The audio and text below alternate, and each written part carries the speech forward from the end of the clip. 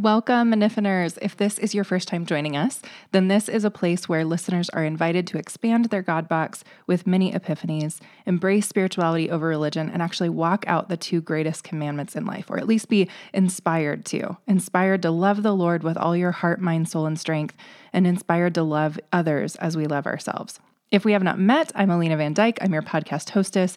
Most episodes will be with just me, but sometimes we pull in guest speakers, and I hope to bring mindfulness and awareness to your spiritual life. And by that, I really mean your daily life, because here I believe that everything is spiritual. I believe that everything affects your relationship with God.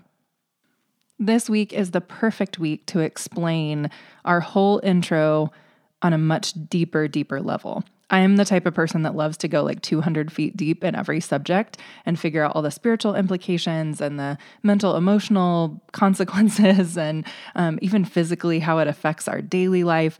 And so I'm somebody that looks at pretty much anything on like 10, 20, 30 different layers, and everything goes super deep for me. Over time, that has meant I'm a little bit more sensitive than I used to be. I, as a wedding planner years ago, was like tough as nails. Like you couldn't shake me, you couldn't do anything. And now the heart of the Lord has just tenderized my heart as I've really connected with the Father and the way that He loves us. And I am a completely different person today than I was years ago. And really, I mean, it's funny because you grew up Christian, you think you know what Christianity is about, you think you know that Jesus died for you and that He loves you, but really when it pierces your soul on a deeper level and you really truly comprehend what it means to do exactly what we're going to talk about today, to pour out extravagant love at the feet of Jesus and then walk it out in daily life, that's totally different, you guys. That is totally different than the golden ticket where you just say, Jesus, I believe in you and I'm going to go to heaven and I want to be with you someday. And you just keep living your life. This is about actually making Jesus the Lord of your life. And that is a very different lifestyle, walk, way of doing things than I ever realized when I was 15, 20, anything like that. So here we are today. We want to talk about extravagant love and what that looks like.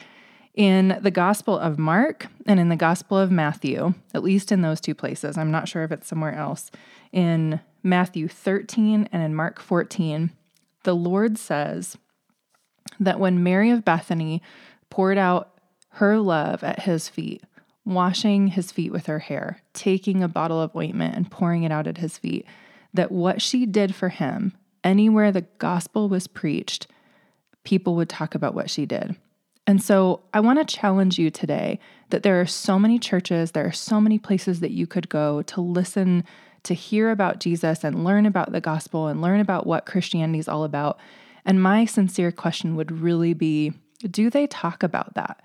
Do they talk about what Mary did and what it means? And do they talk about Jesus being anointed and prepared for burial by her? Do they talk about what she did? If you want to read it for yourself, this story is located in John 12, verses 1 through 8, in Luke 7, verses 36 through 50, in Matthew 26, verses 6 through 13, and in Mark 14, verses 3 through 9.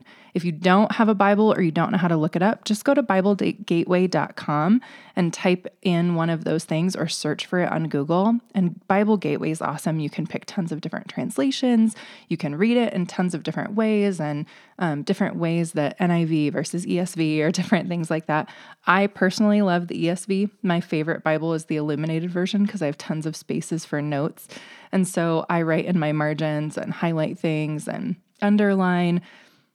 If you're looking for a great Bible to just play with and have fun with, I love this version if you are looking for one. But anyway, so I'm only going to read one of the versions, but then I'm going to kind of mention a couple different things. So I'm going to jump over to John. You're going to hear my Bible flip here for a second. You're hearing real pages, a real book. Okay. So John 12, verse 1. 6 days before the Passover, Jesus therefore came to Bethany, where Lazarus was, whom Jesus has raised from the dead. So I just want to note really quick that a lot of people, if you don't read your whole Bible, if you don't read all 4 Gospels, and you're not even even if you do, but you're just not paying attention or you're not reading it fast enough. And that sounds weird. I'm not saying you should read your Bible fast. I'm just saying that if you read it quick enough, then you'll catch different things that coincide in different books. And so things will hit you different because you'll be like, man, the Lord's talking about something, but I just read that over in that book. And, you connect the dots. And if it's been a really long time since you've read it, sometimes you don't catch all the different things and all the different facts that are in different ones. So I'd even encourage you to pull up all 4 of those versions and read them side by side and note how there's details that are different in each one. And the fun part here in John that I don't think is mentioned in the others is that we're recognizing that Mary, this Mary, is the sister of Lazarus, who Jesus raised from the dead. So sure, you're talking about a woman who her brother died. She was grieving like crazy. She was weeping at his feet. That verse we talk about, Jesus wept, that's supposed to be the shortest verse in the whole Bible. That was him weeping with Mary when her brother died. So that's just right around this story. So now here she is. Lazarus has come back from the dead, and she is pouring out her love at Jesus' feet. It says, so they gave a dinner for him at their house. Martha served, and Lazarus was one of those reclining with him at the table. Mary therefore took a pound of expensive ointment made from pure nard and anointed the feet of Jesus and wiped his feet with her hair. The house was filled with the fragrance of the perfume. If you've ever smelled really great, pure essential oil, it is so fragrant. I just ordered some the other day, actually, and I put some on my wrist, and it was made by a special friend out in California.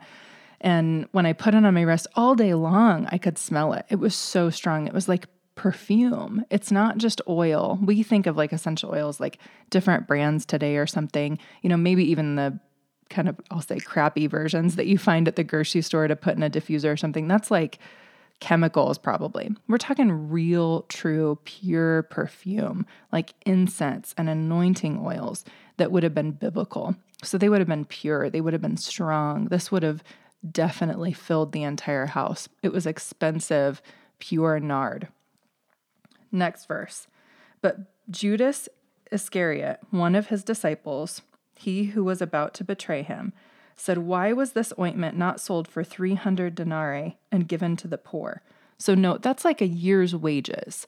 So Judas is looking at this and going, I could have got a cut of that. We could have used that money for something else. And instead she just wasted a year's wages and poured it out on your feet. And this is ridiculous.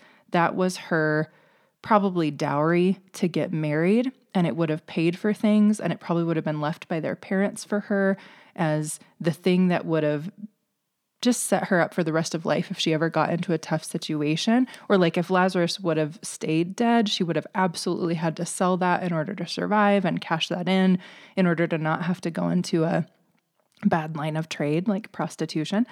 And so in that day, this would have been her insurance policy. It would have been her dowry. It would have been the main thing that secured her place in life. And she takes it and she opens it up and she pours it out on Jesus's feet and head and anoints him. And Judas is pissed. And so he said this, speaking of Judas, not because he cared about the poor, but because he was a thief. And having charge of the money bag, he used to help himself to what was put into it. And so there's a little note there from John telling us what was really going on. But Jesus said, leave her alone so that she may keep it for the day of my burial. For the poor you will always have with you, but you will not always have me. Now, the story in the Gospel of Mark is really similar. It also mentions the people standing around going, why did she do this? It's so much money. We could have given that to the poor. And Jesus basically defending her and saying, leave her alone. What she did was beautiful, and I'm so pleased with her. But in the Gospel of Luke is where we actually hear that she did all that. So jumping over to Luke 7, it says, behold, a woman of the city who was a sinner, when she learned that he was reclining at the Pharisee's house, she brought an alabaster flask of ointment, and standing behind him at his feet, weeping, she began to wet his feet with her tears, and wiped them with the hair of her head, and kissed his feet, and anointed them with the ointment. Now, in this, it interrupts and it talks about what happens in the interactions between the Pharisees and Jesus and stuff. But I'm going to jump down to, I guess, the end of verse 44. This is Jesus speaking. "Do you see this woman? I entered your house," talking to the Pharisee. "You gave me no water for my feet, but she has wet my feet with her tears and wiped them with her hair. You gave me no kiss, but from the time I came in, she has not ceased to kiss my feet. You did not anoint my head with oil, but she has anointed my feet with ointment. Therefore I tell you, her sins, which are many, are forgiven, for she loved much. But he who is forgiven little loves little." And he said to her, "Your sins are forgiven." Then those who were at the table with him began to say among themselves, "Who is this who even forgives sins?" And he said to the woman, "Your faith has saved you. Go in peace." So today we're going to break that down a little bit. I wanted to be able to read it for you because a lot of you guys listen in the car, you're out and about. It's not like you can pull this Bible verse out and read it while you're driving. So sorry to those of you that were at home following along and you're like, well, yeah, Lena, it's right in front of me. We're going to talk about 4 different things in relation to this for those of you that are taking notes or want to know how far we're headed into this. We're going to talk about betrayal and the opinions of others. We're going to talk about her faith, the fact that Jesus said, "Your faith has saved you." We're going to talk about how she loved much and how that related to being forgiven much. And the other half of that kind of is how she really went all in. You guys have heard me use that phrase, and I talk about it a lot, that we need to go all in with the Lord, put all of our chips in, rely 100% on him. And Mary is an epic example of that. And I think that's why it's important to talk about this and why Jesus said that wherever the gospel is preached, we need to talk about this. And all of these are connected. They're kind of going to go full circle and touch on each other. But part 1, the opinions of others. Mary is absolutely attacked from all sides. Everyone thinks what she's doing is wrong. In previous stories, we heard about Mary and Martha interacting, and that Martha, her sister, isn't happy with her because she's just sitting at Jesus's feet and she's not helping Martha prepare, then plan the party and serve food or whatever it is that Martha's doing. And in this story, we hear people against Mary again, with Judas accusing her of waste, of the Pharisees accusing her of waste, of people calling her a sinner and a woman of the city, of saying bad things about her and taking her old reputation and the old her and holding it up against her. And Jesus isn't doing that at all. He's saying, look at how much she's loved me. And I think for those of us that came out of a really dark, I want to say sinful life, but really not even that. Just recognizing we were lost, truly recognizing that our past, pre-encountering the living God, that we were messy, that we were lost, that we were sinful, that we were looking to fill that God-shaped hole with drugs or alcohol or entertainment or working all the time, whatever it was that you tried to fill that God-shaped hole with. Pre-encountering the living God, I mean, when you encounter him, it changes you. And so when you look back at your life and you look at yourself 5 years ago, 10 years ago, prior to meeting the Lord, and you look at how much he's changed you and how much you've opened your heart up to him and been enlightened by reading the Bible and encountering him in the day-to-day, then I would hope and think that you would be overwhelmed with gratitude, that you go, I'm not that person anymore, and I'm so thankful. I'm so much more peaceful. I'm so much more filled with joy and contentment. I trust and feel secure that the Lord has my back, that he knows where I'm headed. Even when life is confusing and hard things come my way, I get to rely on the Lord and walk with him every step of the way. And I know that he is with me. I am not alone. It is that kind of gratitude that Mary has welling up within her, and she is overwhelmed when she is pouring out her love at his feet, weeping. That kind of behavior gets attention. That kind of behavior causes a scene. That kind of behavior is impossible to ignore. A woman weeping, weeping, weeping, pouring out strong smelling perfume. The whole house would have known. It's possible that she was like, we have no idea, but it's possible that she was weeping in a way that, the neighbor next door could hear. It's not like they had windows back then. But over the commotion of a party, I doubt there's anyone in that entire house that was unaware of what was happening in that room. And so here we are today thinking that our relationship with the Lord or our relationship with Jesus, for so many people, it's just like going to church on Sunday. It is not an extravagant act of love that everyone is aware of what you're doing. Not everyone is aware that you're a Christian. Not everyone is aware that you are head over heels in love with the Lord, the creator of the universe, who formed you in your mother's womb and has a plan and purpose for your life. You might not even think of the Lord that way yet. You might be in a place where you go, yeah, I know I'm supposed to be Christian and this is the right thing or whatever. And I had a moment with the Lord way back when, but really, I don't know if I know him. This is a moment to re-inspire you to go all in and say, if you truly go, Lord, really, people like pour out their love at your feet. Like there was somebody that was so moved by what you had done for her that she caused that big of a scene and took all of her money, like really her retirement plan, her dowry, the only security that she had, and she cracked it open and she poured it out on your feet. Really, Lord? She trusted you that much. She relied on you that much. She was that in love with you. And not, people twist it and they think like in love, like romantic love. Not like that at all. But just that she trusted him. She loved him. She saw that. I love the way The Chosen says it. Like, I was once one way and then I met him and now I'm this way. That's the story of the cross, is that we are epically changed. We were this way, then I met him, now I'm this way. That was a life-changing moment to go from A to B. I am a completely different person.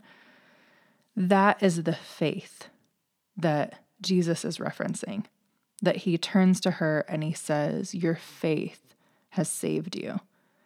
The Greek word that Jesus is using for faith here is pistis. In Strong's, if you're going to look it up, it's G4102.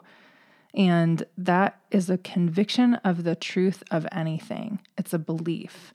So it's Mary truly trusting with fervor that Jesus is the Messiah.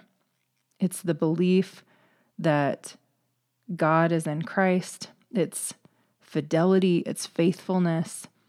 It's a deep conviction that right before her eyes is sitting the King of Kings and Lord of Lords.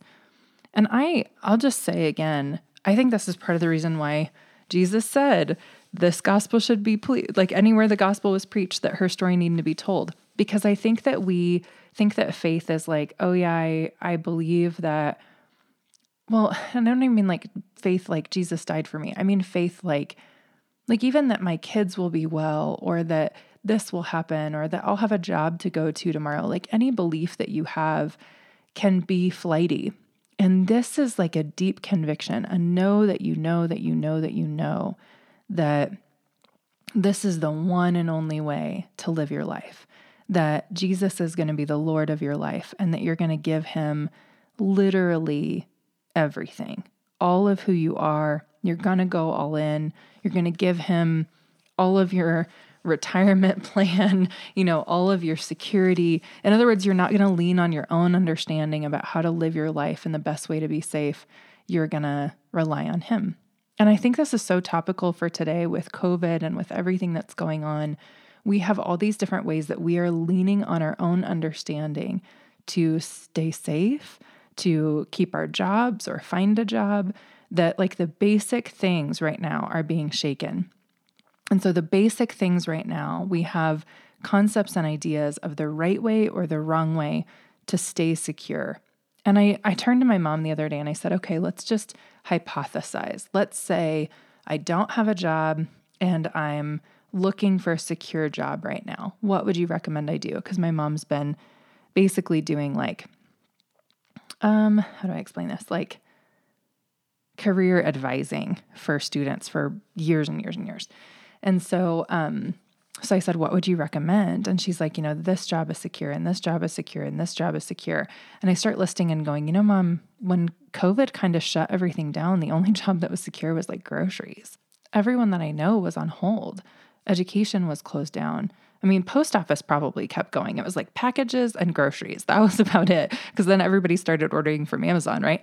So my point is to say that even the jobs that we think are secure, even the lifestyle that we think is secure, anything that we have put our trust in, institution-wise, job-wise, community-wise, the only thing that will not be shaken is our faith and our relationship with God.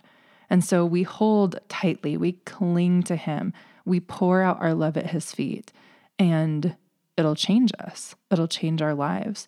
The amount of peace that you can feel in the midst of a storm is unreal when you are truly laying out everything at Jesus' feet and saying, the only thing that matters is that you are pleased with me, Lord. And so you tell me where to put my money, where to put my time, how to feed into my kids and change them and raise them up in the way that they should go.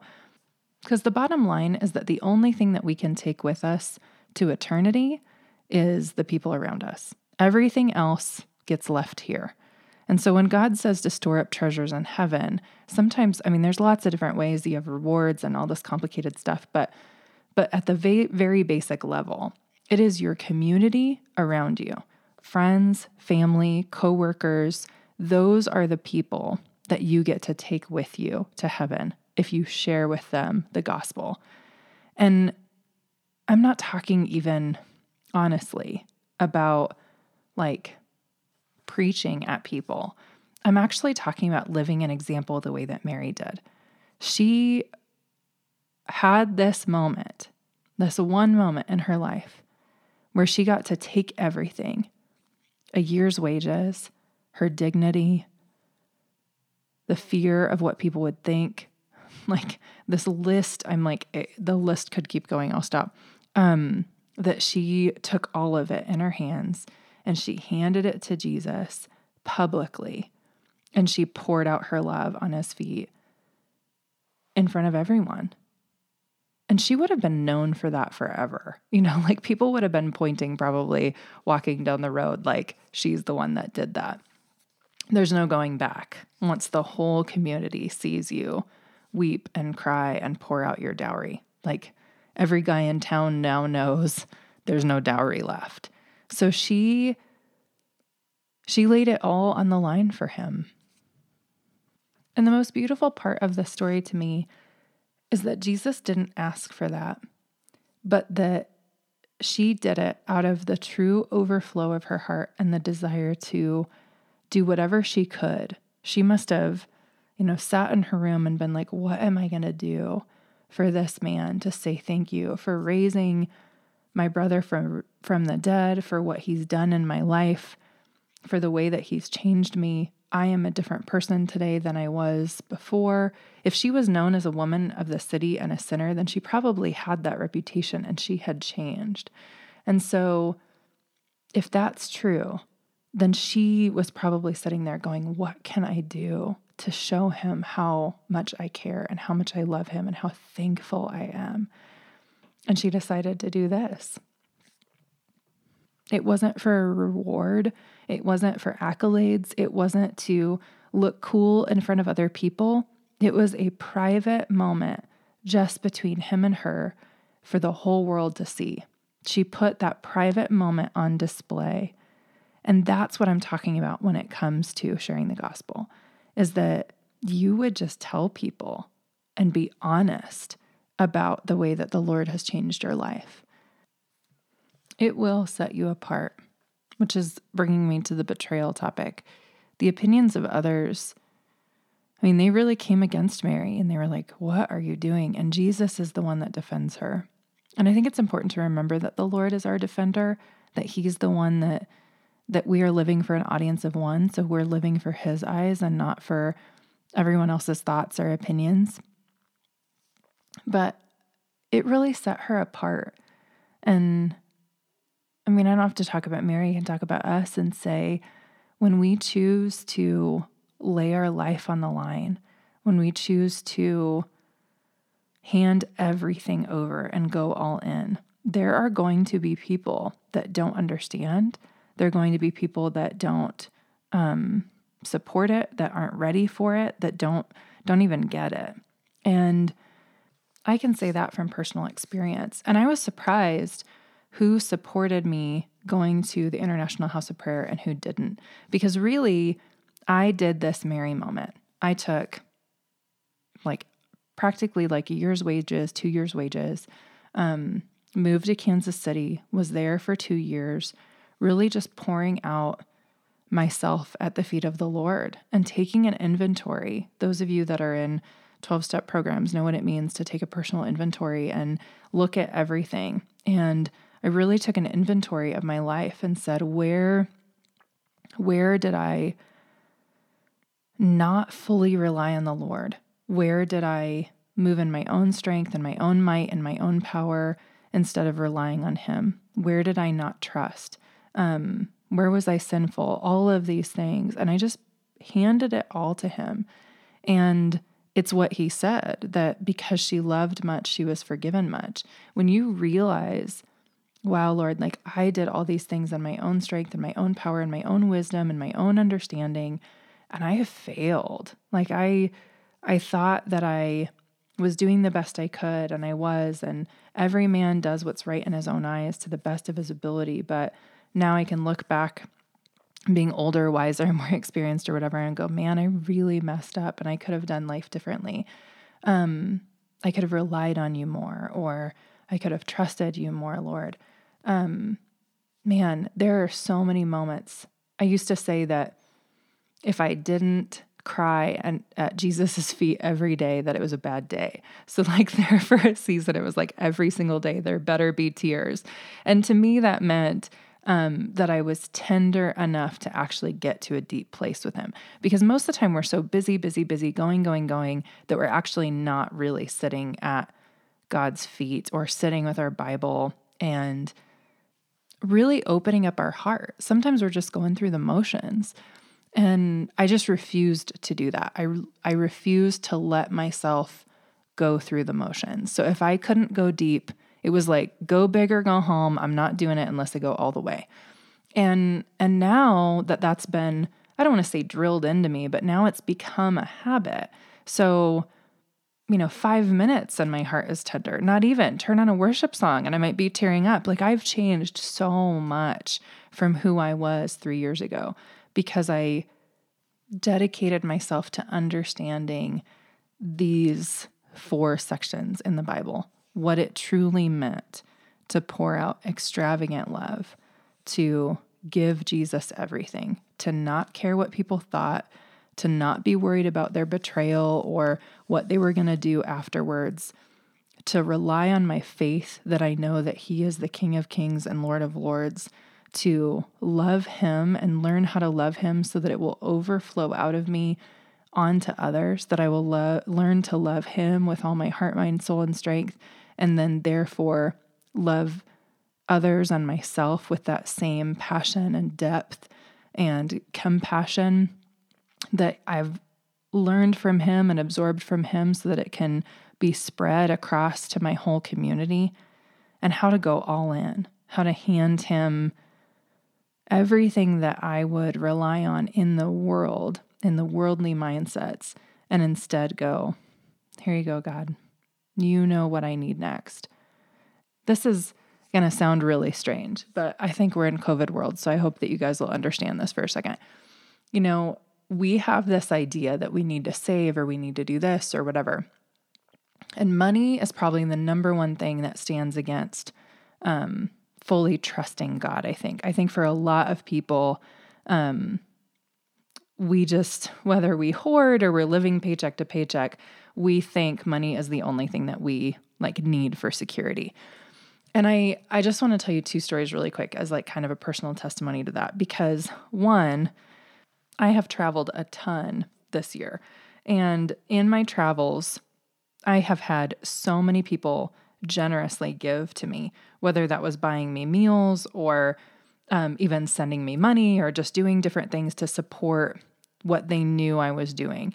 And like if I go over to somebody's house, it probably isn't costing them that much to make one more serving of spaghetti so I can eat at their house. But to me, that's saving me the money or the time or the effort of going out to eat or whatever.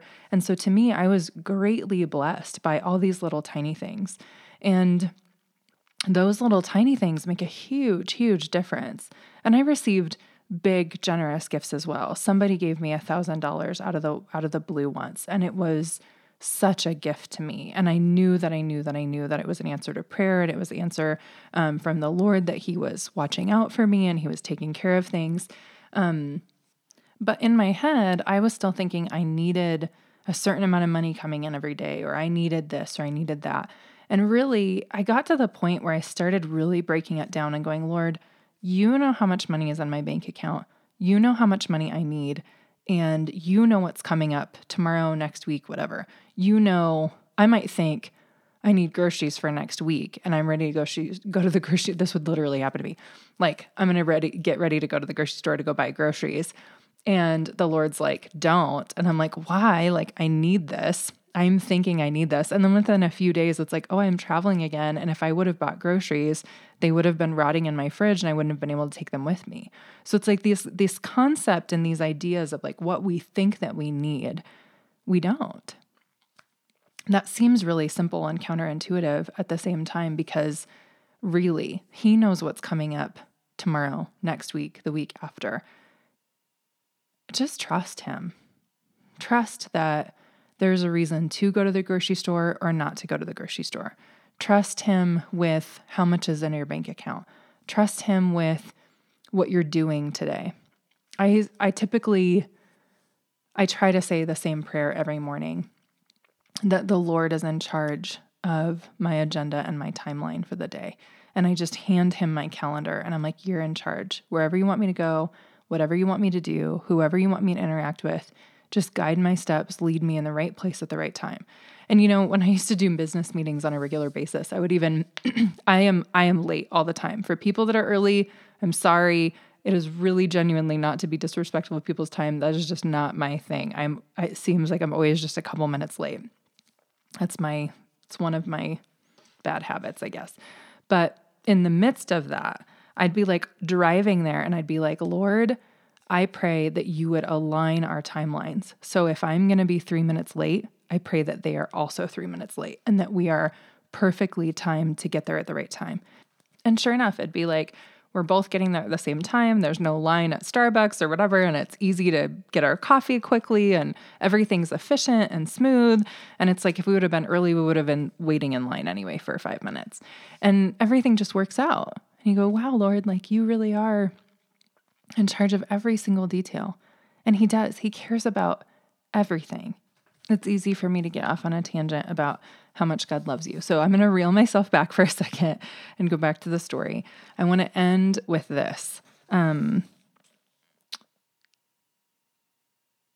know I touched on it, but I just want to dive a little bit deeper here at the very end before I pray about the idea of how she loved much. And I'm going to go back to Luke 7. Jesus' reply to Simon the Pharisee was that a certain moneylender had 2 debtors. This is verse 41. And that he owed 500 denarii and the other 50. And when they could not pay, he canceled the debt of both. And Jesus asked, now which of them will love him more? And Simon answers, the one, I suppose, for whom he had canceled the larger debt. And he said to him, you have judged rightly.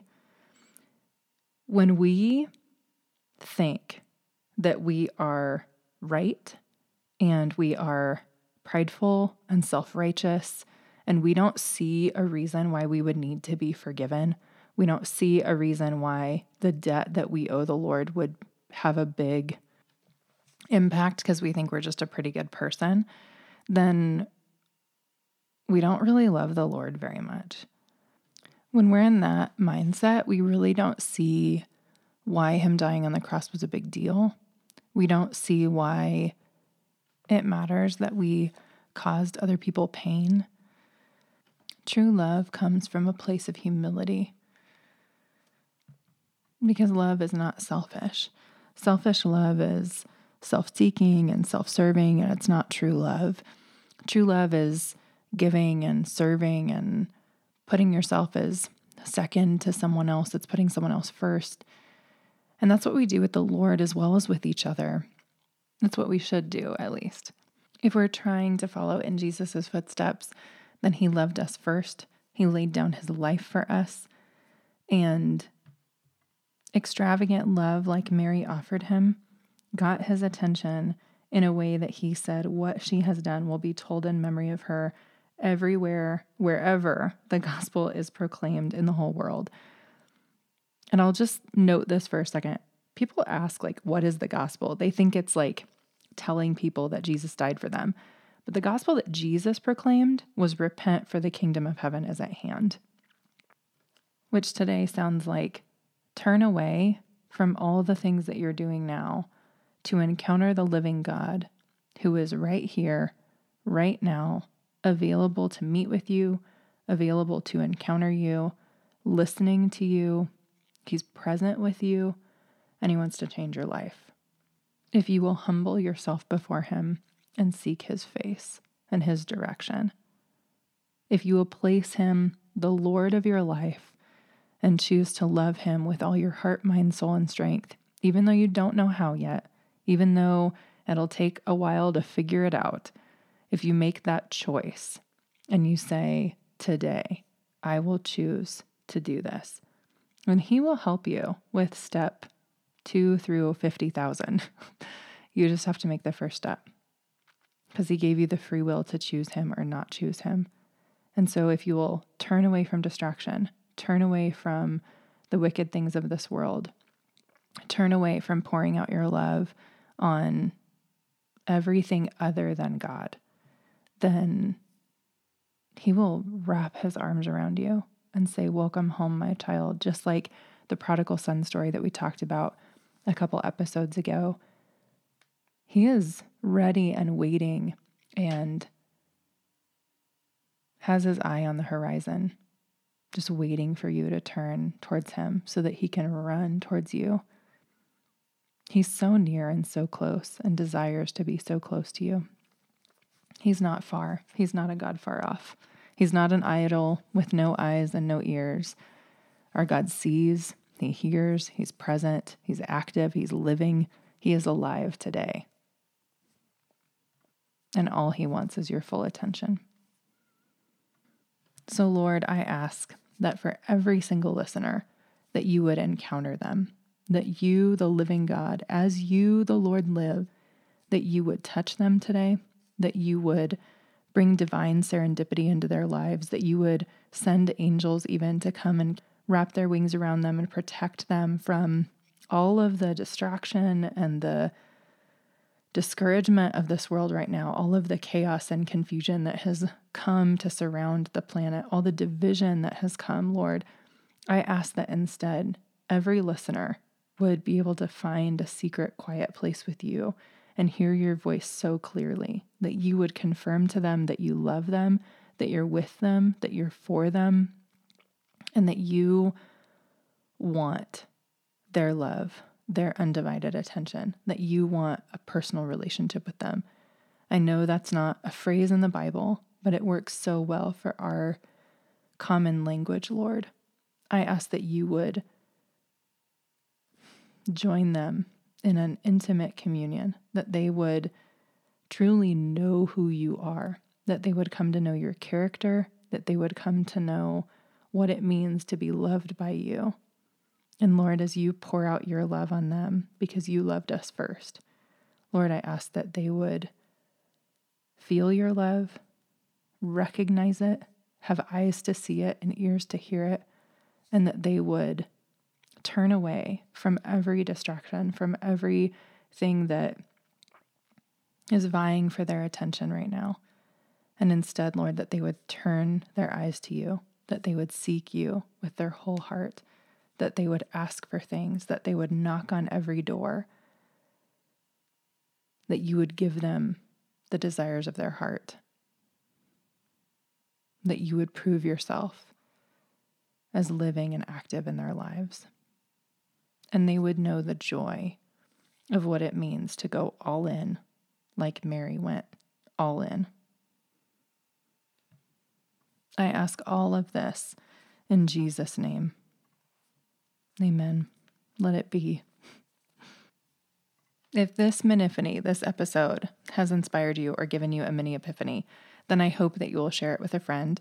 And if your app is still open, please click subscribe. Please reach out. I really want to interact with you guys on Instagram or Facebook, or you're welcome to DM me or leave me a message at minifinis.com. And hopefully I will hear from you sooner. But if not, until next time, Minifiners, from the bottom of my soul, thank you so much for listening.